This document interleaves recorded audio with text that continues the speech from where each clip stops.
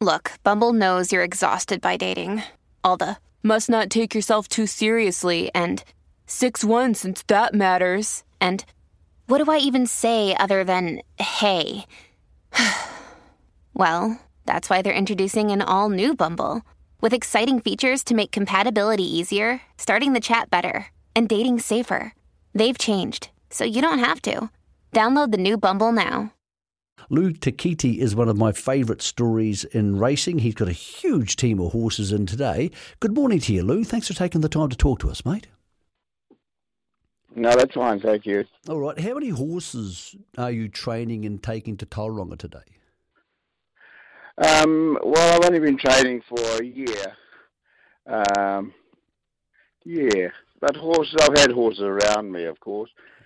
And prior to me taking out a trainer's license, I was always shipping horses over to the Waikato, to the public trainers over there. Yeah. Okay, so how many starters today, Lou? How many are you taking to the races? 5. I've got 2 nominated in race 4, and then 1 in race 5, race 6, and race 8.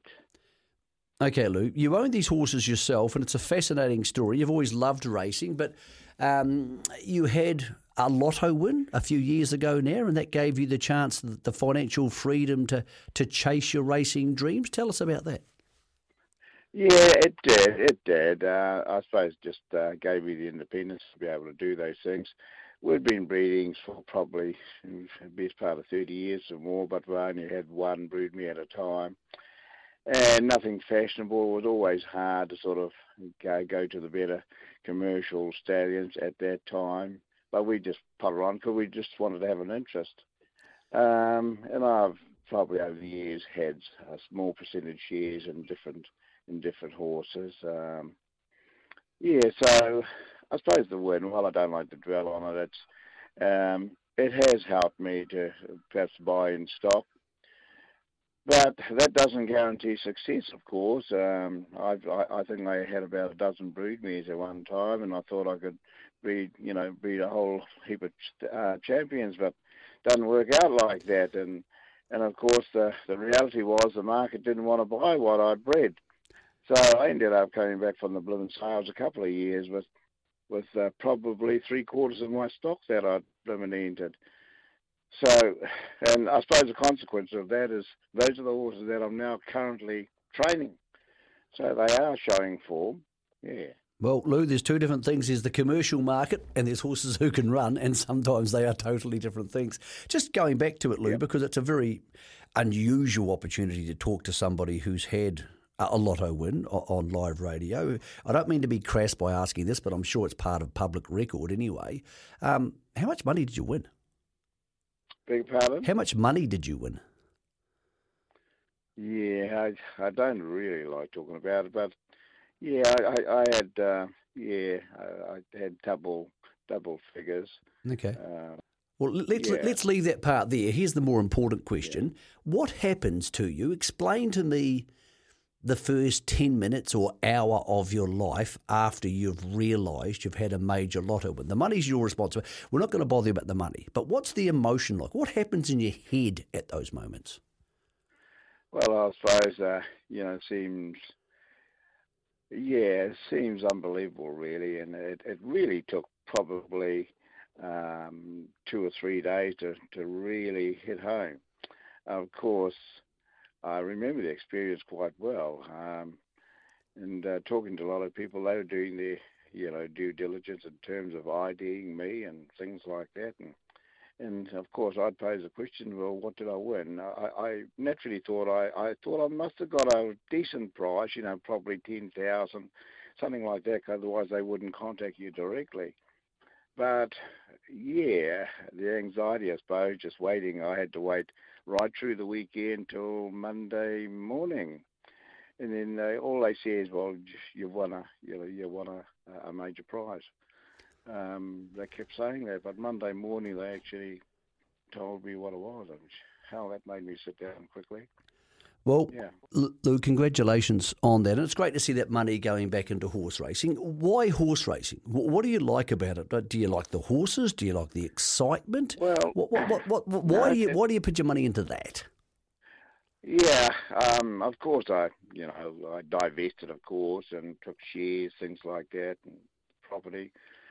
But they didn't give us, I suppose, that instant gratification, really. And not only that, but because we were, struggling for probably 30 odd years trying to breed something that might make it to the track, we had an opportunity, and after making sure that the family was, cared for, things like that, we said, well, okay, we can do this now.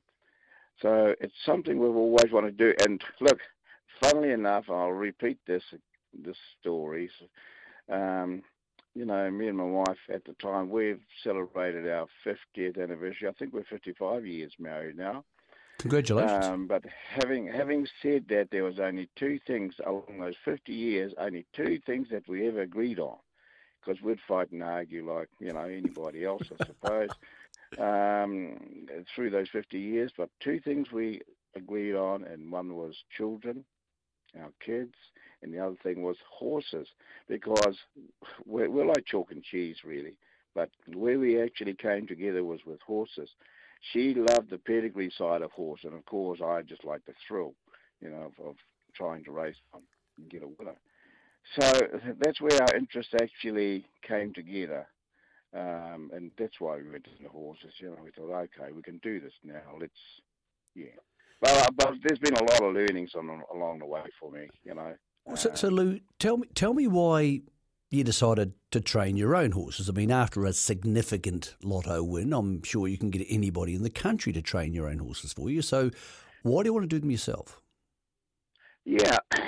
No, it's a bucket list thing for me. Well, it became more apparent, I suppose, after the first 2-3 years, farming my horses out. I had horses over there, Chris Waller over in Aussie, as well as a number of, interest shares with Tiako, for example. And then I had private trainers like Graham Richardson and Roger, of course, and I respect those people very, very much, of course. But there became a but. Me and the wife would never see the darn horses unless we went to the races. That's the only time we'd see them. And to me, I wanted a hands-on. I wanted to participate. And that's really why I took out a trainer's license, even with my limited sort of experience.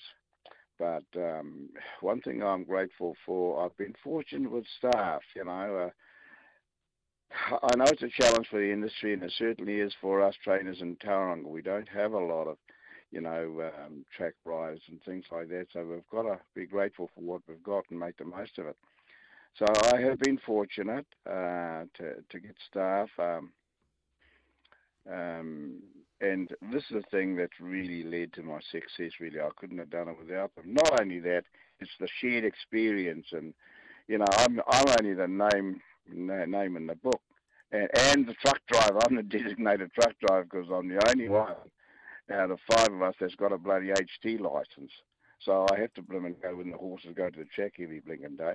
Well, I know I know you're going today, and I know you're going to be busy, so we're not going to keep you too long because you've got business to take care of. But let's talk about some of these horses, because you've got some nice horses around you, and it must be very satisfying to be a self-taught trainer and end up having horses who can win races, Lou. So tell us about your best chance on the home track today. What's Lou's best chance of getting another winner? I think Electric Time, she's really in the zone, but of course she's gone up a rating band into rating 75, so that's going to be a challenge. I know the top weight's there, and he's got an impressive record, but she's in the zone. Personally, I think she's a versatile horse because she won at Cambridge on synthetic, but I was hoping for a bloody heavy 10 track because, she would have excelled in it. But she's still going well, and I think she's going to be, a good chance to be in the money anyway. Yeah. Lou, but it doesn't end there. I've got other horses in there that's probably, I like their prospects, and they're they're paying good money on the tote. I don't think the tote's really doing us justice, but that's good. I'll take the odds. Lou, many people joke in this country about one day if I won lotto, I would retire. That seems to be the catchphrase, the dream situation for many people. You've had that experience. Talk to me about that experience versus winning a race, because a lot of people I've dealt with who are major sports people or captains of industry say there's no thrill like winning a race. I would suggest there's just about no thrill outside having a child like winning lotto. But what's it like for you winning a race? Because for you, the money doesn't really matter, does it? Tremendous. Yeah, tremendous feeling. You know, I've got to confess, I went a bit weak in the knees, really, because you don't expect it to happen. You're hopeful. You're always hopeful, but you don't expect it.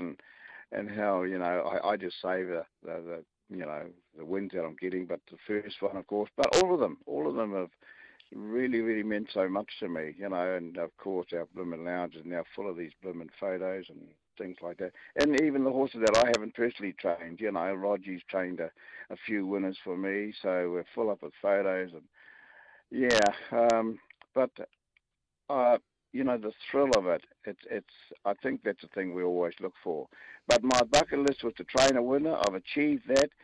And what's left on my bucket list, then I might even give it away again and go back to being retired, because I've never worked so bloody long and so hard as what I have now. It's a 7-day-week job, and I'm on the tools 6 of those days. You know, so I'm meant to be retired and resting. Well, Lou, I don't think so. If you could win any race in New Zealand, I'm not going to talk about Melbourne Cups and Kentucky Derbies because they're a bit of a stretch, but if you could win any race in New Zealand as a trainer, what race would you like to win? Well, I'm not aiming that high, but I'll settle for a stakes race right now. That would complete my bucket list. I've got a young 3-year-old that I'm hoping might be good enough to take down to Riccarton, you know, for the 1,000 guineas, or the 2,000 guineas, I mean. So, yeah, I suppose those are the dreams.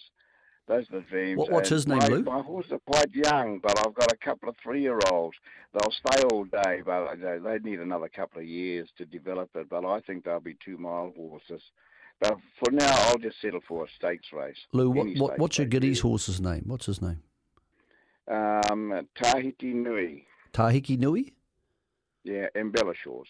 Beautiful, mate. Look, it's been a fascinating chat today, mate. Congratulations on getting some stuff from your bucket list done. Plenty of people don't get the opportunity, Lou, and you seem to be really enjoying it, even though your idea of retirement probably isn't everybody's idea of retirement.